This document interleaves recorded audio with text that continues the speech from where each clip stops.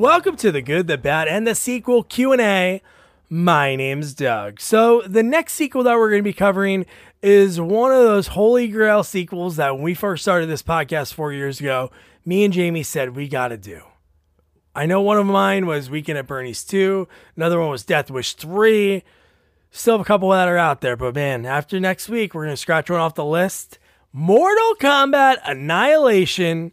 And for it, I talked with, probably, I say this a lot, but man, one of my favorite guests that I ever connected with, actress Marjean Holden in the movie. She plays Shiva, the fan favorite character that she said after doing this role, even though her fight scene was cut, we talk about that. We talk about her audition process and how much she wanted that role and how much she fought for it. So it was kind of disappointing for her, obviously, not having that big fight scene in the movie. But we talked about probably some of the factors that were going on in the mid-90s when it comes to, special effects and visual effects. And we talked about that a lot. And man, I'm telling you, out of so many people I've interviewed, probably over 150, 125, I don't know exactly the number, origin stories I love. And I got to say, Marjean's is one of those that her journey from Minnesota to Arizona State to LA is quite fascinating because there are so many dominoes in place that fell the right way for her to go from Arizona State, where she was going to school, and she was modeling in France. We talk about that. Just the fact that Bill and Ted's Excellent Adventure is the crux of all of that. So I don't even want to spoil it because I think it's such a cool story, the way that all happened. And then the fact that she also does stunt work. So she was doing stunt work. Somebody approached her and said, hey, you ever tried doing stunts? Then she's working on Speed. She's working on John Carpenter's Vampires, which is, I got to say, one of my favorite stories that I've ever heard in this podcast. It was so awesome. She worked on Speed 2 doing stunts, Blade, Bordello of Blood, Bulletproof, so much. And then acting-wise, she's in so many cool movies. She worked with our friend Kathleen Kinmon on a movie. She was in Stop or My Mom Will Shoot, Silent Night, Deadly Night 4, A Different World, just so many different roles over the years. But obviously a big one was Mortal Kombat Annihilation. And then getting a series, that's what an actor always wants. She worked on Crusade, which I thought was so cool talking to her about that because the cast in that was really neat for the time. It was like all those people were getting ready to get big, like Daniel Day Kim, Gary Cole, and of course Marjean. There were so many people in that. And then boom, the next year she does what everybody wants to do and lands a series regular role on Beastmaster. So that was a pretty neat story as well. But yeah, I just love hearing her stories about Hollywood and all these other avenues she almost went into. But man, you're going to like this one. Me and Marjean, I'm a little giddy right now because we connected like in the summer of 21, and then she proposed a time, and then something came up with me. Probably my daughter wasn't feeling well or something, and then we just lost touch. And then I went into my email because we needed somebody to chat with, and I was like, man, you know what? Maybe Marjean will answer. Boom, she answers that night, and then we talked 3 days later. I love that. So much fun. Okay, do me a favor. If you're new here, welcome. If you've been here before, you look great. Is that a new shirt? Man, I love it. Don't forget to subscribe, rate, share, follow us on social media at Sequels Only. If you use YouTube, subscribe there too. We put unedited video interviews on there. And then also all of our sequel reviews are on there as well. And then also, if you haven't heard before, I helped actor Larry Hankin. You know him from Seinfeld. He was Mr. Heckles on Friends. He has like 200 credits. You know him from so many things if you see his face. If you Google it right now, Larry Hankin, you'd be like, oh, I know that guy. So I helped him put together his book. It's called That Guy, A Cautionary Tale. And what I'll do is I'll put that link in the episode notes if you want to check it out. If not, that's fine too. But yeah, so yeah, That Guy, A Cautionary Memoir. I always mix those words up. They both sound great because it's a great book. But so that's it. Without further ado, here is actress, stuntwoman, and we also talk about her directing that's on the horizon, Marjean Holden. Any good nuggets or anything that, yeah. Just in case. Yeah, no, definitely. No, so it's funny. We connected sort of, it was definitely 2021. I don't think it was 2020. Right. I think it was like summer of 21. And obviously the world was on fire and everything. And it's so neat when I looked at your IMDb, and now I look again, like when I reconnected with you, and it looks like you got some things back in the works. That's awesome.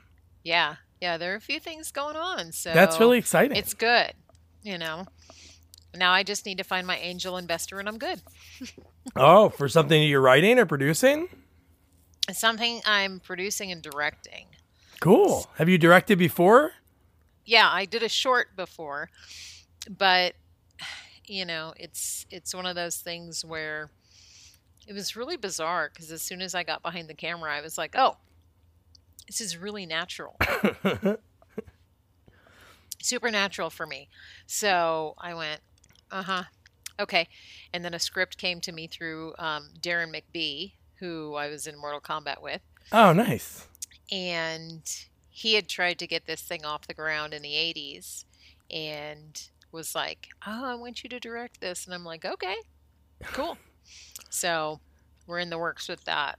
That's cool. How did directing come about? Was there like a short film festival and you were like, let me take a stab at it? Or no, it was somebody that I had met in the industry like, oh my God, 20 years ago.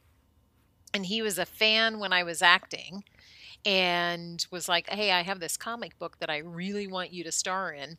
Oh, wow. The feature film of it. And I'm like, okay, cool. And it just has never happened. And then a few years ago, he was like, well, do you want to direct? And I'm like, yeah, I want to direct. That's always been my plan, was to go from in front of the camera to behind the camera. Always. Nice.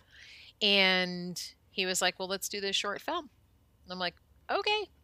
And we ran into some complications and things like that. But, it's done. But as soon as I did that, I was like, okay, I need to do this more. Yeah, no, I've talked to people, and you've done what every actor wants to do, is to get on a series that you're on there for a while with Beastmaster. Yeah. And I don't know if there's like a certain episode limit that actors that shows have to be, but a lot of times, and I never knew this until I talked to, the name escapes me, an actor that was he was on Star Trek Voyager, and he said like in the second year when they knew like, hey, this is working, they were like, hey, do you want to try to direct? So there was like 1 week every year that he was like watching everything and learning. Did they offer that on that show? No. I mean, we only went 3 seasons on Beastmaster. Okay. So, yeah. So it was, I came on season 2 and then season 3, they were like, oh, we're not going to continue. I was like, ugh. But I had written a script that was, like geared towards season 4, and I submitted it to them, and they were like, this is really good. Wow. We're not going to make it, but it's really good. So that to me was really, when I talked to the showrunner about it, and he was like, Marjean, you've got what it takes to be a writer, and you should pursue it. He said, because he came from being an actor and was like, as soon as I started writing and directing, that's when my whole world just opened up. He said, and I didn't miss acting at all.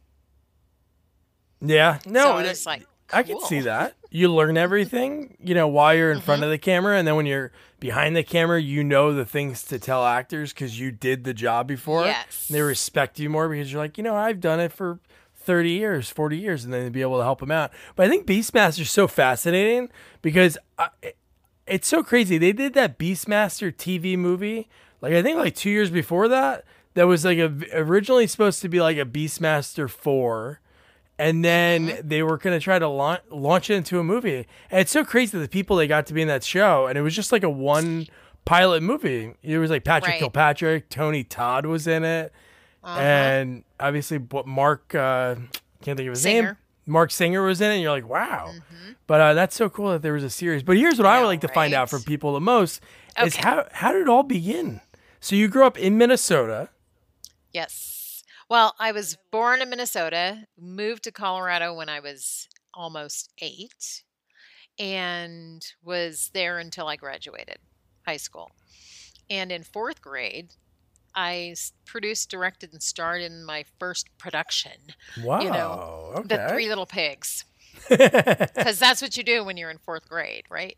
So we had done this play, and it was, I got an accommodation at school, like an award for doing that. Nice. And I came home and I told my mom, I'm going to be an actress. And she was like, oh, that's nice, dear. Like, okay. And then when I went to college, I had met some people that were doing a short film, and they needed production assistants. So I went and I was like, yeah, I'll help you guys. They're a bunch of college guys, and they're, directing and producing, and they're like getting into the business. And I was like, cool, I'll come help you, and I just kind of, did whatever they needed to be done, right, in production. Yeah. And they said to me, so, hey, there's this film that's going to be shooting, and they're looking for production assistants. You should go and apply. And I went, okay. So I went over to the production office and applied as a production assistant on a movie called Campus Man. Campus Man. Who was in that? Anyone? John Dye, Kathleen Wilhoit, Steve Lyon, and oh my God, she was on Army Wives. And this was at the school you were at? They were going to shoot at the college? This was at ASU. This was at ASU. Really? Yeah. Oh, wow. Mm-hmm. Yeah.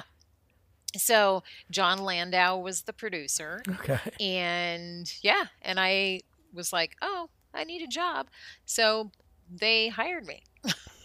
They hired me as a production assistant. So I worked in the office from the minute the production started until the very end of the production. I was the last, like me and one of the accountants were the last people in the office. We literally shut the office. And after that production, another production came to town, and they were looking for production assistants. So I was like, hey, I've got, experience. And I went over to their office and got a job over there. That happened to be Bill and Ted's Excellent Adventure. Whoa. That shot at ASU too? Uh-huh. Wow. Yeah.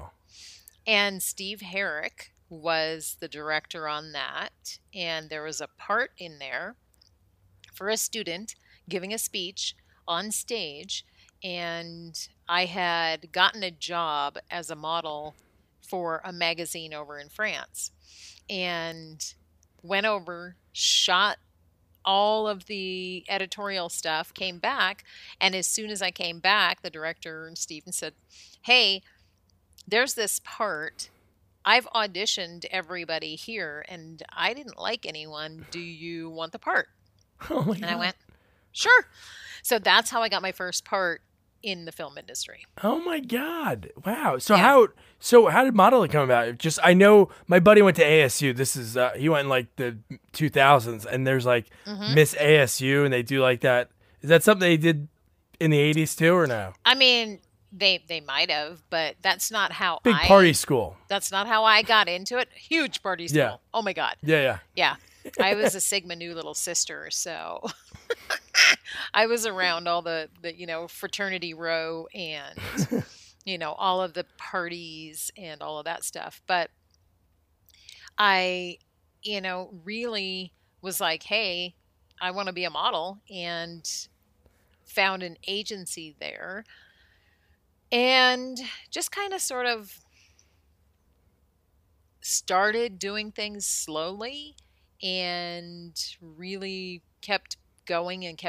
And then when Bill and Ted's Excellent Adventure was wrapped, there was one of the production, at the time she was, I don't know if she was a line producer or whatever, but she needed her car driven back to LA. And I was like, I'll drive it back for you. No big deal. Because she was going on to another production and she couldn't take her car back. So I drove her car back to her place in LA.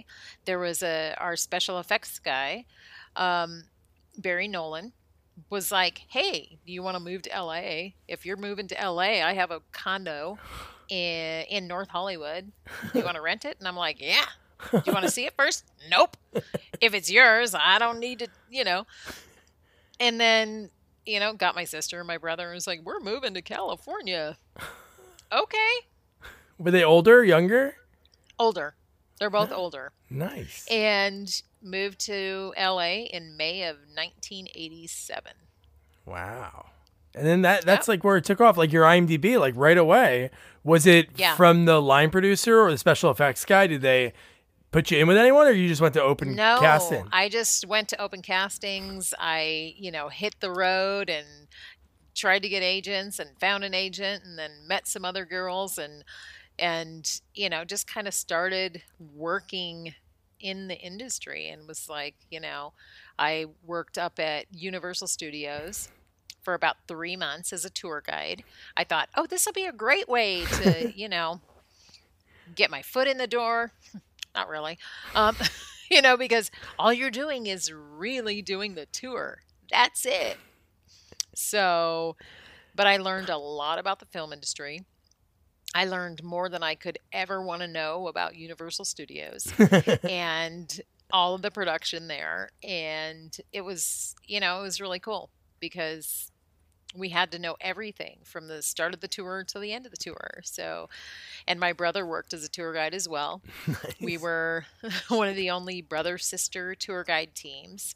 And we used to have we'd go from the upper lot down, we'd have to drive down into the lower lot where the tour really started, where there were things you could see, because the first part of the tour was just the upper part of Universal, and then you drove down this long hill, which was like the hill of death for everybody because if you got stuck on the hill, there's nothing to point anyone to see except the hill, right?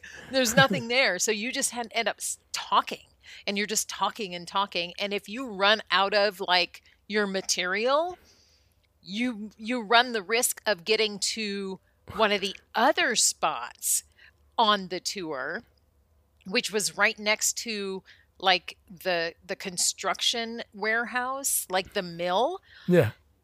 Zero to talk about there. So you didn't want to like tell all of your stall stories at the very beginning of the tour, because otherwise then you'd have nothing to talk about.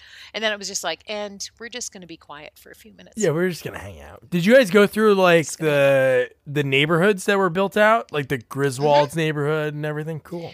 Yeah, at that time, what did we go through? We went through Times Square, which was for Back to the Future. Oh, nice. Right? The clock tower. So that was there. New York Street was there.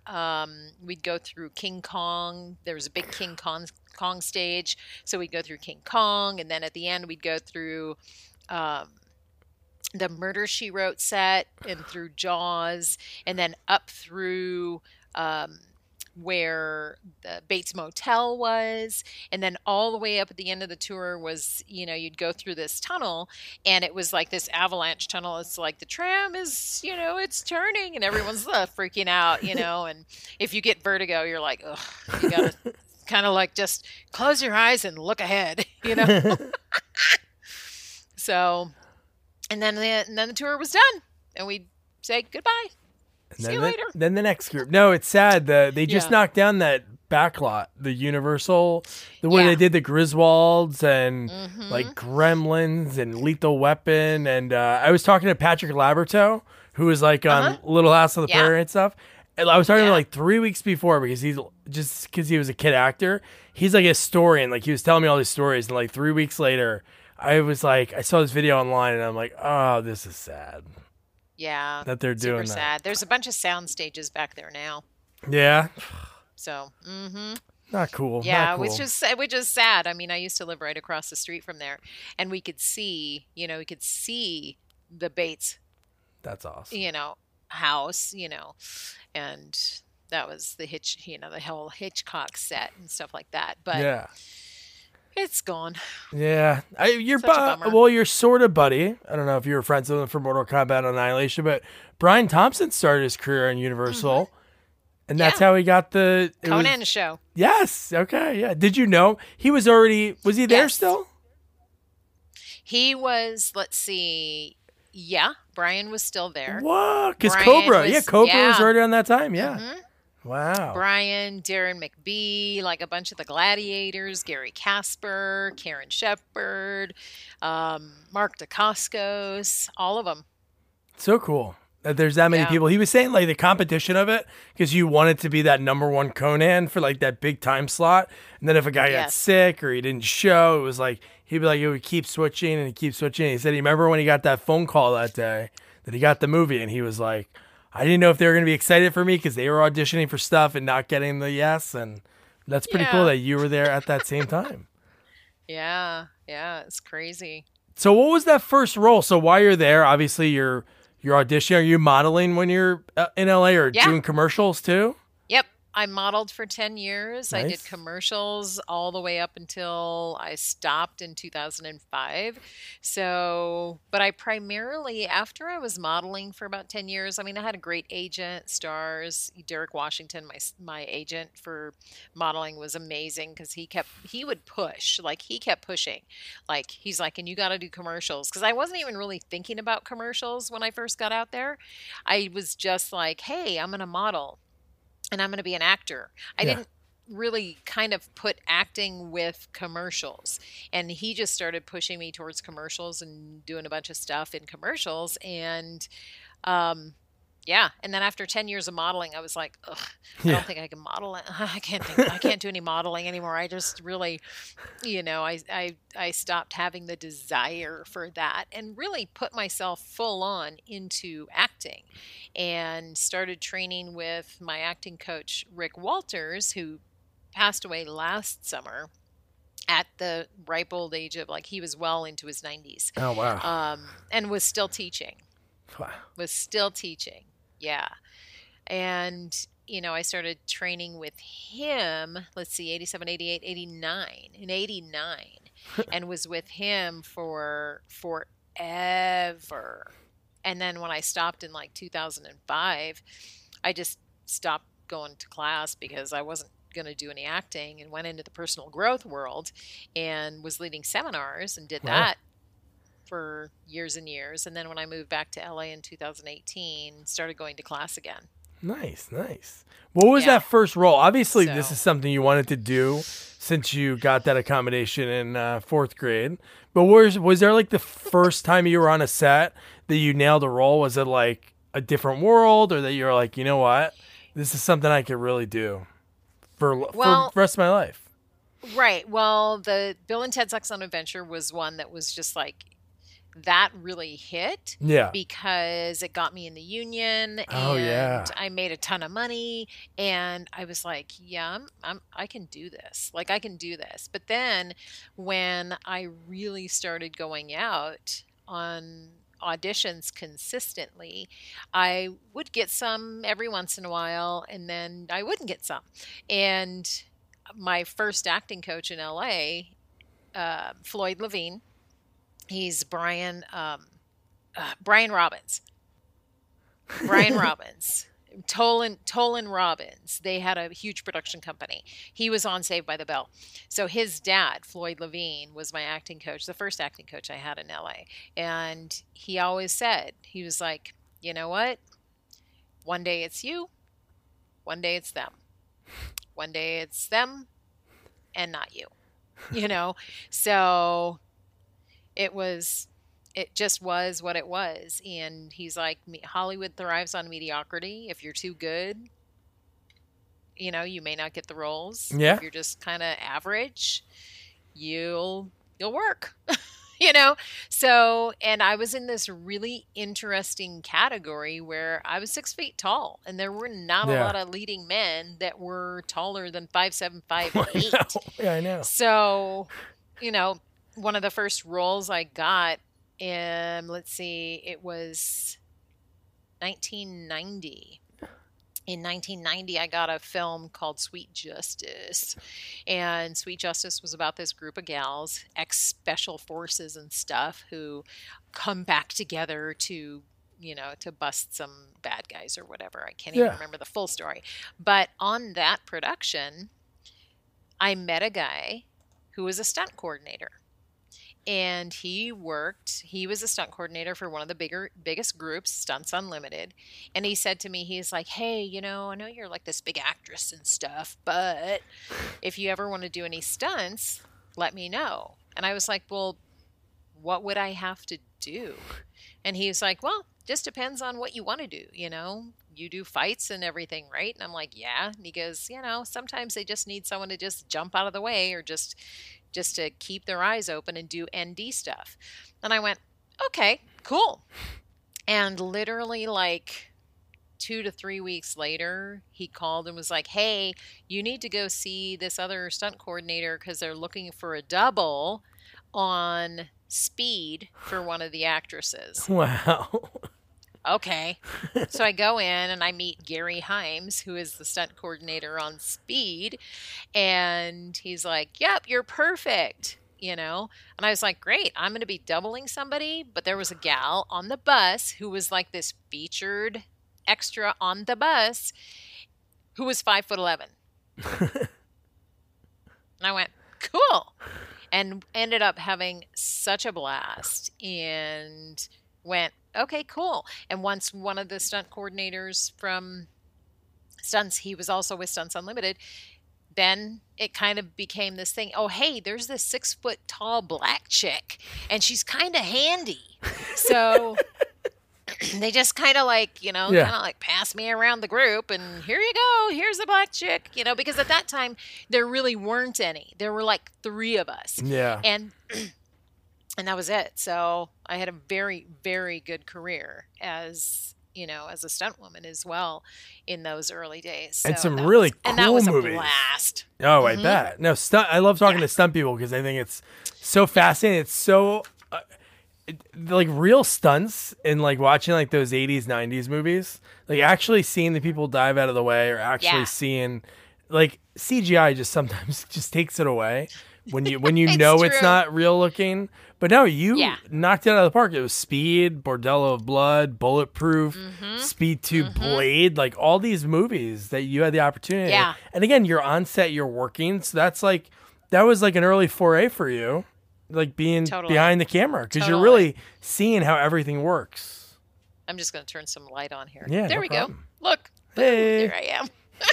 I'm like, it's getting dark outside. I'm like, ooh, better turn this on now. Yeah. How about that one there? That's good. Yeah, it was, my stunt days, really my stunt days were almost way better than my acting days because I loved working on the stunt team because it was a team. And, we always... like on Blade, there were like 10 of us. So that was a blast, And on Speed 2, there were like 10 of us or 14 of us, however many of us, right? And it was just like I always loved being part of the stunt team. And you have your meeting and you're like, this is what everybody's doing. And then we're going to do this. And then you're going to do that. And it's like, awesome. When you need mealtime inspiration, it's worth shopping Kroger, where you'll find over 30,000 mouth-watering choices that excite your inner foodie. And no matter what tasty choice you make, you'll enjoy our everyday low prices, plus extra ways to save, like digital coupons worth over $600 each week. You can also save up to $1 off per gallon at the pump with fuel points. More savings and more inspiring flavors make shopping Kroger worth it every time. Kroger, fresh for everyone. Fuel restrictions apply.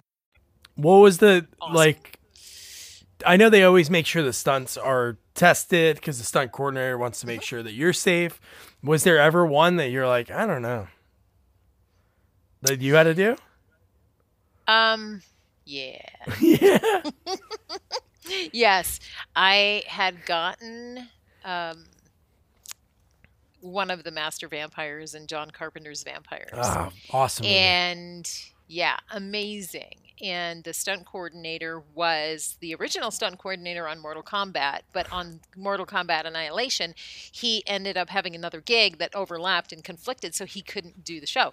So it was like, we had been wanting to work together. So he brought me in to meet John and Sandy on John Carpenter's Vampires. That's awesome. And he had originally called me in and said, hey, do you want to do a fire burn? And I was like, yeah, nope. Nah.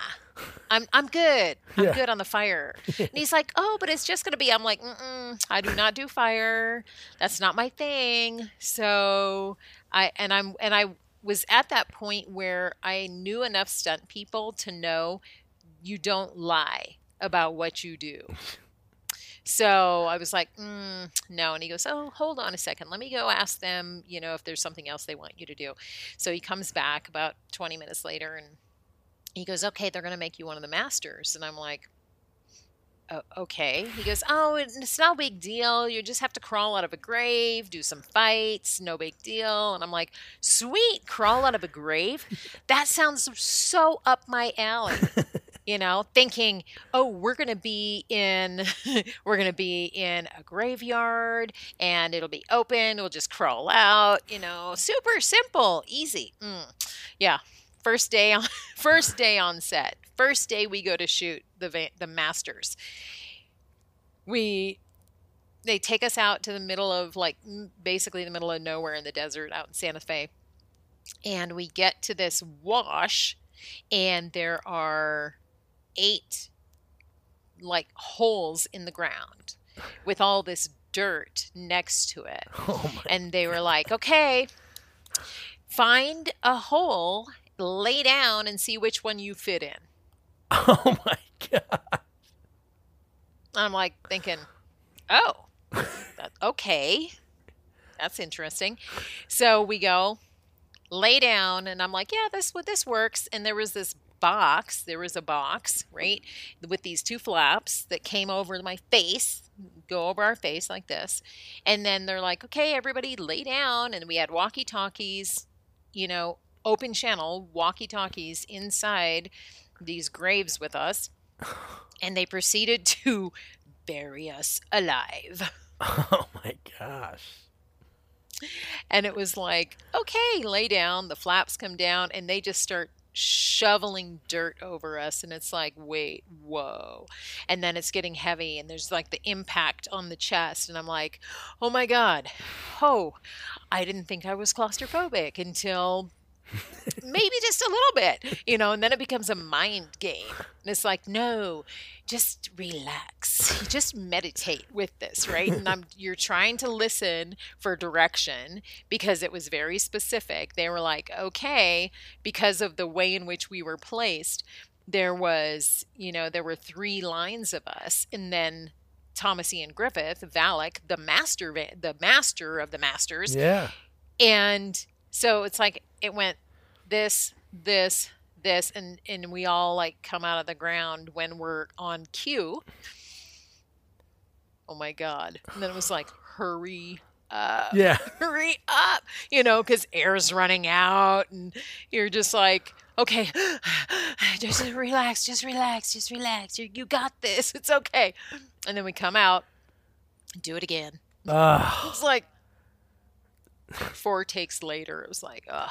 But I tell you something, for as scary as it was the coolest scene I have ever had in a movie with all of my acting, all of my stunts. That scene right there was the coolest I've ever done. That's awesome. I rewatched that. I've watched that movie a ton of times. I think it's so underrated out of the John Carpenter movies. Mm-hmm. Just so good. Yeah, it really is. Buried alive. And it was just a blast. It was such a blast. We had so much fun. How long would you how long were you actually buried? I know it probably felt like hours. We were probably buried, I'd say 3, 4, 5 minutes. Oh, man. Which, yeah. Yeah. And do it again. Ooh. Yeah. And I remember one time thinking, oh, I'm going to be really clever.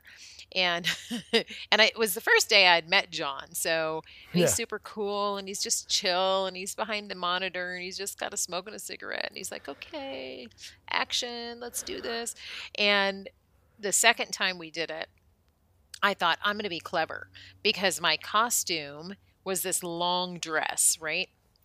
And I thought, oh, I'm going to be clever because if I lift my legs up, the dirt goes kind of underneath my legs so that it's not so heavy on top of me. Only what happened was, what had happened was when I came out of the ground, because he was like very specific, your hands come out first, and then your hands come out and you sit straight up. That's how you come out. And then you get up. So hands come out, sit straight up, go to get up, can't get up. Go to get up. Huh. And I'm like, because the dirt had caught my dress, the back panel of my dress, and was weighing it down, and I couldn't get it out of the dirt. Oh, no. And he was like, everything was great, except that. He's like, you're up, you're down, you're up. I was like, I am so sorry. He's like, it's all right. Don't worry about it. It's all good. I'm like, shit. Well, what a great experience. It's so cool that you had that other like avenue. So when you're directing, because I know it's going to happen, you can talk to the, I've been in your spot here, go to minute so-and-so. You can tell them that story, because people like when people have done the job. There's like more of a respect. And it's like, oh yeah, I used to do that. But no, it's so cool that you had that opportunity, that somebody approached you and you said yes. Not a lot of people say yes. They think about it and then their opportunity's lost because they hesitate. Well, exactly. I mean, and for me, it was kind of like a no-brainer, because I had been an athlete my whole life anyways. So I was like, what's going on? I was training boxing. I was training martial arts. I was, doing all that stuff anyways. So they're like, hey, you want to come do a fight? And I'm like, sure. Why not? Get paid for it? Why not? And then it became like, wow, I really like this. And then I started training more and working with more people and trying to broaden my skills so that I had more to offer than just, jumping out of the way of something. Yeah. And, and it was so cool. I mean, and I almost liked working. I liked working more working as a stunt person than working as an actor. And then kind of niched out that I was a stunt actor, because there was nobody called a stunt actor back then, because it was known in the industry that stunt people can't act and actors can't do stunts. And then there's this whole group of us that started working out together that were actors, that were athletic, that learned how to do stunts. And now, like 20 some odd years later, 30 years later, it's a thing. Like, stunt acting is an actual, thing, because producers will want someone who can actually act. Yeah, and you want somebody who's the main actor that you're watching. You don't want to see like that bad toupee or that bad wig, or when they put a man in a woman's wig and you see like hairy legs like jumping off of a building or something. But that's pretty cool. So Sweet Justice, when you got that was because you had the martial arts background. Did that have fighting in that? I saw Kathleen Kinmont was in that too. Yes. Yeah. Yeah. That's where I met Kathleen, and we became lifelong friends. Yeah, she's awesome. And yeah, she's amazing. She's amazing. And then you were on Renegade for a couple episodes, which is pretty cool. Yep. Did a couple episodes of Renegade fighting, which was cool. Get to use these skills. Yeah. How did that begin? Did you do that just growing up, like in Colorado? You martial arts? Oh. No, I started training martial arts I had taken a couple of classes with my dad when I was young in karate. But once I got to LA and then started meeting some people and then found my Kung Fu instructor, and I was like, oh, I liked, when I dated Mark Dacascos, and his dad created One Hop Kuen Do Kung Fu. And so I started training with him. And then when him and I split up, one of his dad's students started teaching, and I started training with him. And he became my Sifu. And I trained with him for 10 years. Wow. That's cool that you had that you had that back. So you have it all. Like, you have that opportunity, like, to be able to audition, and they instead of like saying like, oh, we're gonna have to get somebody that can do this fight scene, that's a 5-minute fight scene. It's like, oh no, I can do that too. And it's like, all right, nice. Right. Yeah. It was an advantage for me, for sure.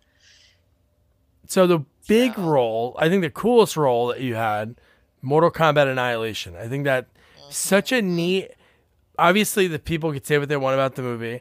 It was such a cool follow up, and like you mentioned, like the stunt coordinator. I know obviously the stunt coordinator is important. There was just like these so many things that happened with the movie when it came to like some of the cast being able to be in the second one, whether it been for maybe they wanted more money or just they were booked and they couldn't do something else. But I think it's such a cool. I don't know, like talking to Brian.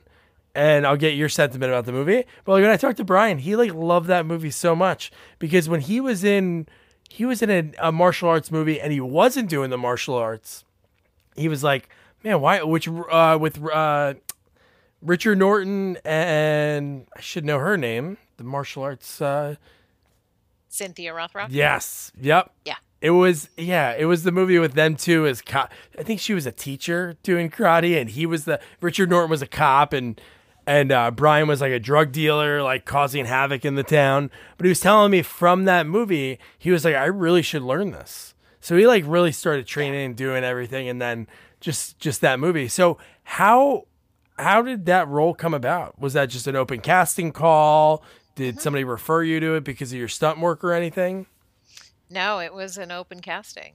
And my agent had to push to get me in there because, casting was like, and they hemmed and hawed and hemmed and hawed and hemmed and hawed.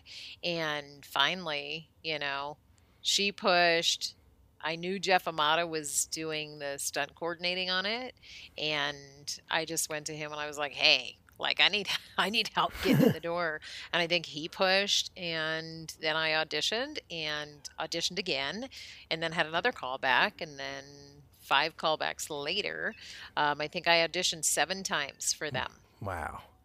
7 times. And finally they were like, okay, I don't think we're going to find anyone else for Shiva. And I was like, no, you're not. Yeah. That's so cool. What was like was there any difficult parts of that role? Like, was it like, cause you wore prosthetics in that movie. I wore the arms. Yeah. The most difficult part was when the fight got cut. I was I know. I was supposed to have, it was so, It got cut filming or it got cut to be in the movie? It got cut before we filmed it. Oh, I was reading that when we were going to talk like a few years ago. I was reading about that, and I thought there was I thought it was actually filmed. So they didn't even film it. No, didn't even film it. No, it was supposed to be me and Reptile. Okay. In triplicate, like Reptile triplet. Yeah. Can split off into multiple reptiles. Yeah. And it was supposed to be me, Reptile, and Raiden. And they ended up cutting the Shiva part because it was, CGI and it was expensive and it was, it was $1 million sequence. So, or so I was told. I mean, I don't know the exact numbers, but they're like, yeah, it's expensive. Like, and I was just like, but she doesn't fight. She doesn't fight in the movie, and if she's not gonna fight in the movie, then why is she in the movie? Because I said it's gonna piss the fans off because she's so popular in the game. Oh yeah. Yeah. So people were not happy. Yeah, that was the Wild West of CGI. It's so funny when you watch movies at that time. Yes. It's really funny when you watch like Jurassic Park, and I think even to this day you watch Jurassic Park, which I know you're in Lost World, but it's so funny just thinking about it. Like there's movies that came out around that time that I'm not talking small budget like Roger Corman like B movies or anything that had their type of CGI. I'm talking like other big budget movies because it was such a big, like it was so new that you can have somebody that was like myself, young, convince someone, and then like you said, like $1 million a sequence, I believe, and they just hired the wrong person. And after you spend that money, you can only have so much money to make a film. So that's why some movies you see bad CGI because they couldn't probably redo it, Right. Yeah. So better not do it than risk it. Right. Yes. So yeah, it was a bummer though. It was truly a bummer because I was really looking forward to that, and that was really going to be like, oh my God, I finally have a really good fight in a movie as this character, and oh, sorry, no. It's one of those Oh, well. series, and I saw it the other day, which it's so funny when they all came out at the same time, because that's the way Hollywood does things. Which why wouldn't you? If something's hot, you go with it. Like Street Right. Fighter, Mortal Kombat. I Yeah. was like, oh, this is great. And Street Fighter, they're doing another movie. I don't know who's going to be in it or anything. I think it's like an early talks for it. But Mortal Kombat's one of those movies that since Annihilation came out, there have been so many fan-made movies, and I'm sure you've seen them or people Yes. sent you to them. But there was the one with Jax as the cop. It was like an 11-minute short, and he was a detective. It was like before he turned, and I'm like, why isn't this the movie? Nothing against the movie that just came out. I thought it was pretty good. Right. But it was like so cool, like almost like a prequel of seeing like these people like before everything. But Yeah. very cool. Yeah. Before they were What they were, yeah. what they were. Yeah. But no, that's He cool. once was a cop. But it stinks that your scene got cut, but it was still obviously a cool Yeah. experience to play that character. Yes. So I'm sure so many people, like you said, it was such a popular character in the game. I'm sure there's so many people that still were like seeing her on the big screen, you know? Yeah, big time. I mean, then there's been this sudden revival. Not sudden revival. You're right. It's like I have done more interviews and podcasts about the Mortal Kombat universe than anything else. Because the 30-year reunion was just, I think, last year or something like that for the game. Oh my gosh. Yeah. I'm just like, it's just the universe that's never going to die. Yeah. There's always going to be Mortal Kombat. Yeah, I think it's like it's so crazy. Like it's not like when it comes to different age groups, but like my age group, there's like such this nostalgia because at the time when I was growing up, I was born in '86. Like in that time you're growing up, like computers, like in my early part of my childhood, computers weren't big. Like if you had a computer, Right. it was almost like in the 60s or 50s when people had a TV. It was like sort of Right. rare. Like maybe the rich kid down the street have it. My dad was a garbage man. My mom was a waitress. So like we didn't have it until years later. But it was just like one of those things you had all these. So like video games were such a big thing. But like nostalgia, I Yeah. love watching those things from the 90s, talking about things from those 90s. But that's cool that people are, it's keeping those things alive. It's totally keeping it alive. Totally, So I'm like, hey, long live Shiva. I don't care. Long yes. Do you have any other like from the there's so many other credits that you have, but I think it was cool you had the opportunity to work with Carpenter again. You worked with him on Ghost of Mars, which Ghost of Mars. the crazy Yeah. thing at the time, did you when you're on that set for that movie, did you know that was supposed to be a Snake Plissken movie?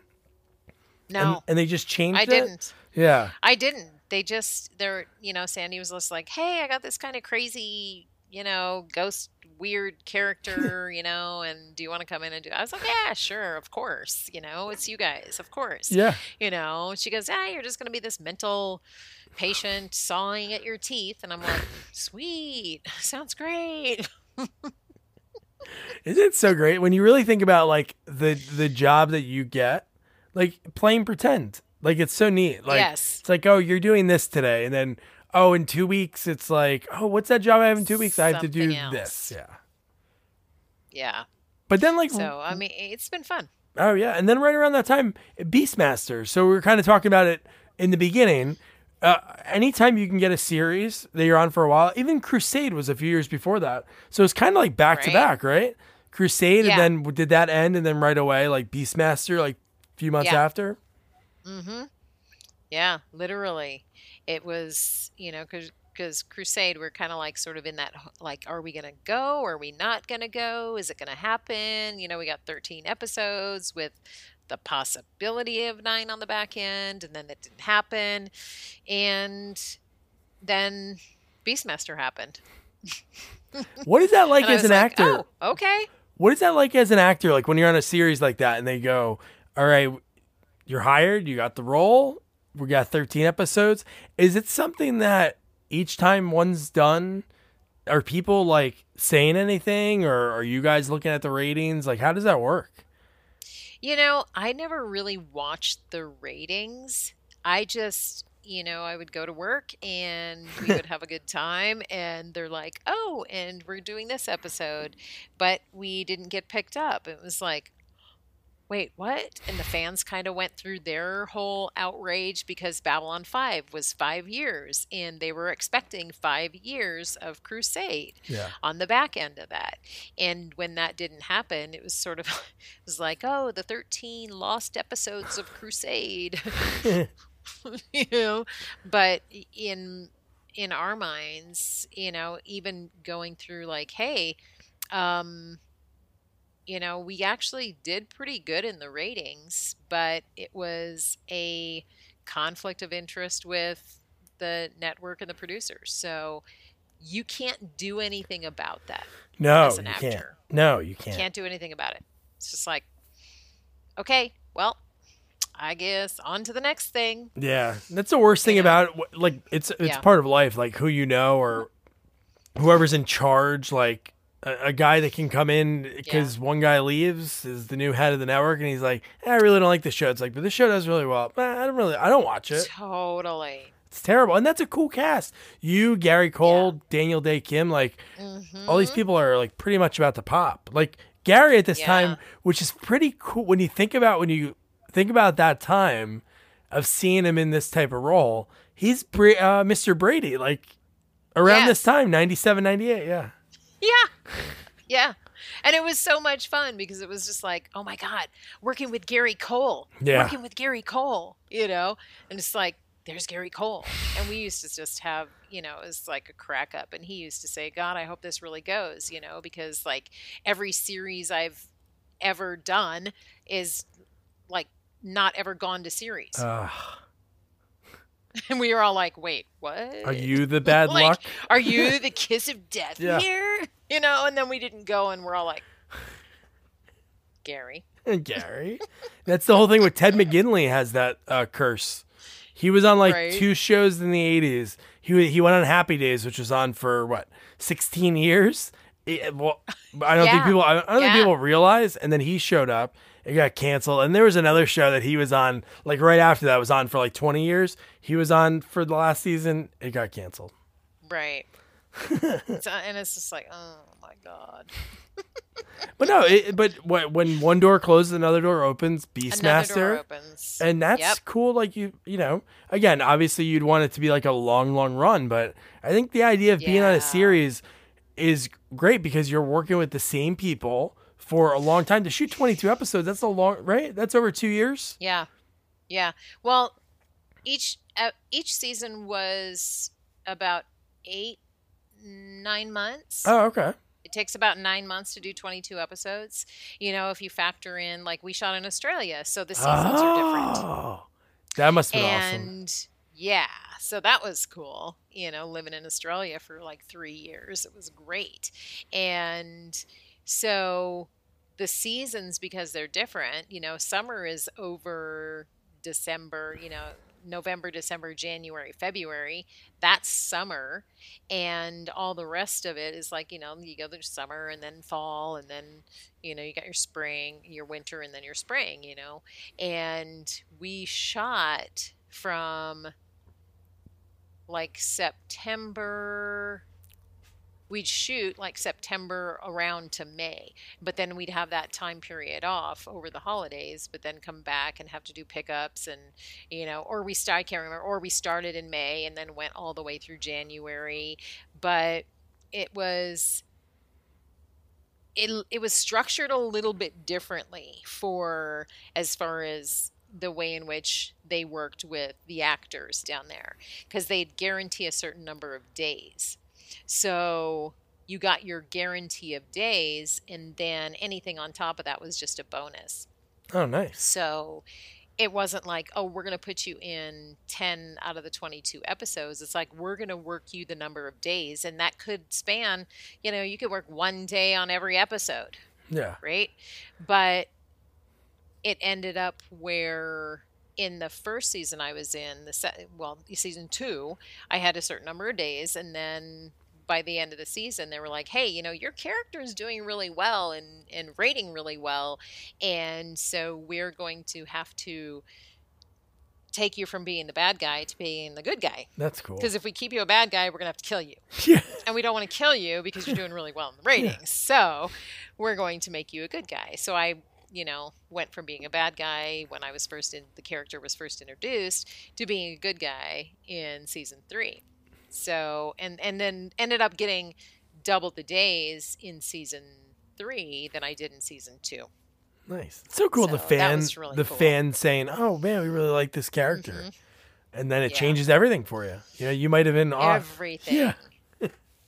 Yeah, it changed it all. It was awesome. Like, it was so awesome. That's so cool.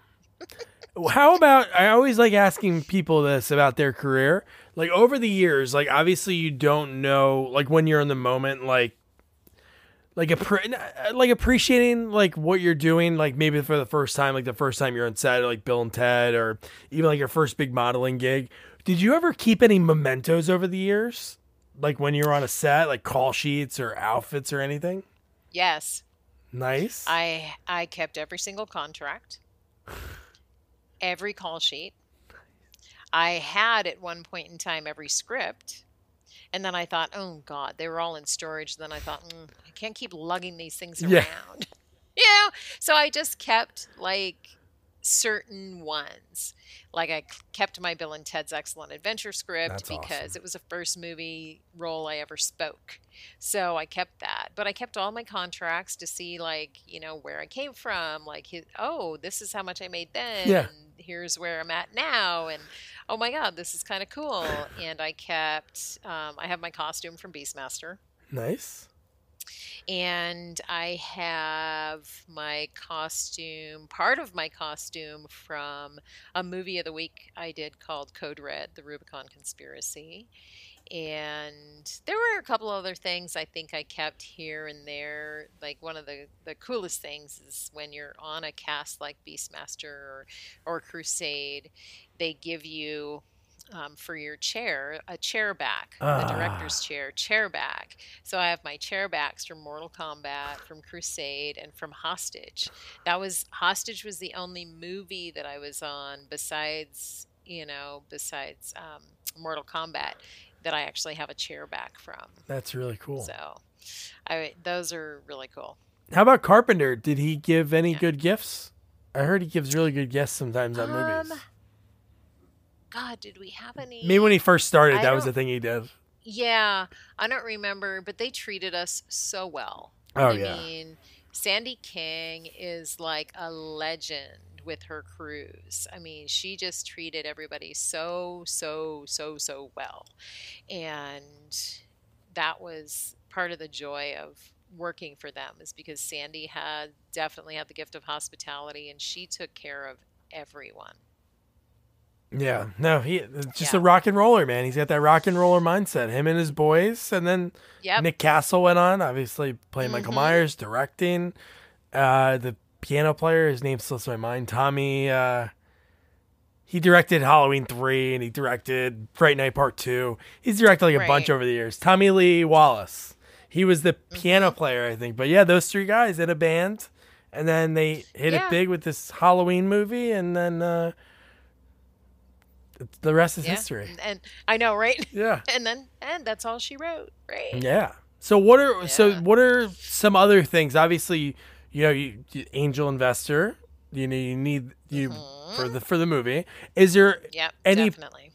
Do you want to Is there any particular genres you'd want to direct? Is there one that you have your mindset on? Yeah, I love sci-fi, fantasy, action. That's kind of my thing. I'm not really like, ooh, let me do this big drama.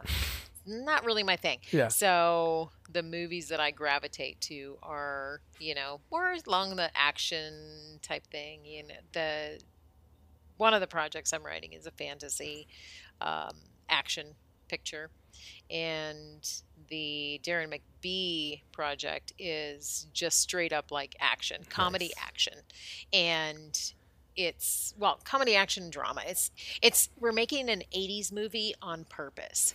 Nice. So it's about four veteran police officers who get thrown undercover as a bad 80s rock band in order to bust a drug and sex trafficking ring.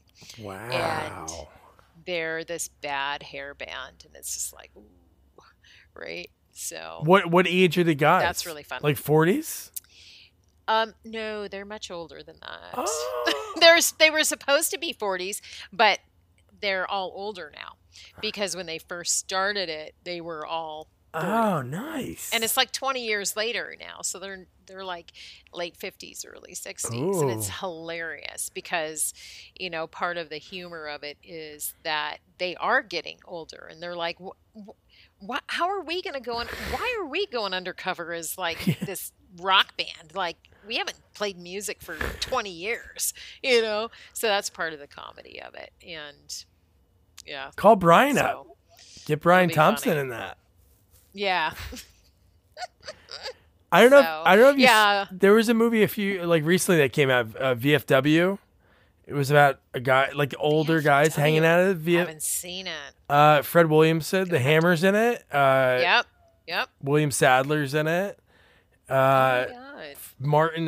Marty Cove. VFW. It's like all of I those. love 'em. It's like all of that era of guys. You That think, era. and it's like these vampires from doing. Like, these people take these bad drugs, like these punks, and they get like kind of infected, and they storm the bar. But it's like such a cool movie because you see these guys that you see basically from when they were younger, grown all the way up. Like, I chatted with William Sadler, and I think he's like one of the coolest guys. Like, great actor, and just so down to earth. Came from the middle of nowhere in New York, and then became who he is. But And became just like you, Minnesota to Colorado to ASU, and then to ASU in Hollywood. So cool. No, it's so cool, the modeling aspect, and the fact that just so happened it was at that time they were filming college movies at ASU, and somebody was like, "Hey, you should be a PA on this movie," and then from Campus Man you go to the next movie, and then somebody just, "Hey, can you drive my car to LA?" Isn't it crazy when you really think about these moments in life that put you where you are today, or the moments that you had in the past? Big time. It's really like, it's wild. Like, it's wild. I think back, and you know, I had at one point in time, I don't even know where I met him. I think I may have met him at I worked as the guest list girl for the Palladium nightclub on Saturday nights for 4 years, and they had hired me because they had seen me in a music video for somebody, and they were like, "Hey, we've got an ad. We want that girl in our ad." So I did this ad, and it was this big, huge campaign for the Palladium Hollywood, and it ended up being a billboard in Hollywood. And they're like, "We want you to come work at the club. Can you come work at the club?" And I was like, "Sure, why not? I'll make, $100 a night, $400, a month with cash was like stellar back then." The 80s and 90s. It's like, heck yeah, $100 a night cash, I'll do it, right? And I don't know how it even came apart, but I guess, either Barry Gordy, who was, big, huge, massive music producer, had said to me, like, "Hey, do you want to, make music and, be a singer?" And I was like, "Yeah, no." And my girlfriend was like, "Look, if Barry Gordy's asking you, they'll just train you to be a singer." And I was like, "Yeah, singing is not my thing. I don't want to be a singer." And, I look back now and go, you know what? After I saw all of the friggin' singers making movies, I thought, you're an idiot, because you could have been a singer and gotten a movie. Yeah. Your acting career would have taken off. Oh, well. Yeah. That's crazy. Is what it is. That's so crazy that he saw you. And because obviously super attractive, you were a model for all those years. And it's so great that he found you from that. And he goes, "You know what? Did you ever think about singing?" Yeah. No, not really. I did not know how to play the Hollywood game. Just didn't know how to play it. So, oh well. Is what it is. Marjean, this has been awesome. I'm so happy we connected. This has been year and a half, Doug. 2 years later. Yeah, 2 years later. Marjean was so cool. I'm telling you, it's just so cool when you connect with somebody after so much time. And we had such chemistry going back and forth. Like just before we started recording, we were talking about so many different things, and it was just cool to hear her journey in Hollywood and being an actress. And like she mentioned, she was one of 2 African-American stunt women in Hollywood at that time, in the early 90s, which is crazy to think about there, but crazy times, obviously, and hopefully things are getting better. But man, that's insane that there was only 2 African-American stunt women in the early 90s. But man, I love talking to Marjean. I'll put all of her links in the episode notes so you can follow her, Google her, keep tabs on her. She has some new stuff coming out, Garrison 7, which is a TV series. I don't know if that's fully out yet. Then she's going to be directing like we talked about. It sounds really cool, like really awesome. I'm really happy for her. And it was cool that she divulged and gave you a little sneak peek.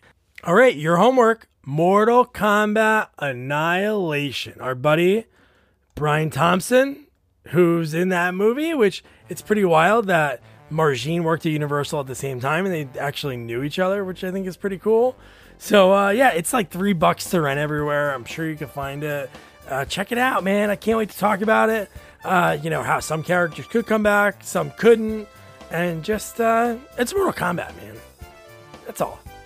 So don't forget to review, rate, share our podcast. Follow us on all social media at Sequels Only. And don't forget to check out our website, sequelsonly.com. Good night. Good night, guys.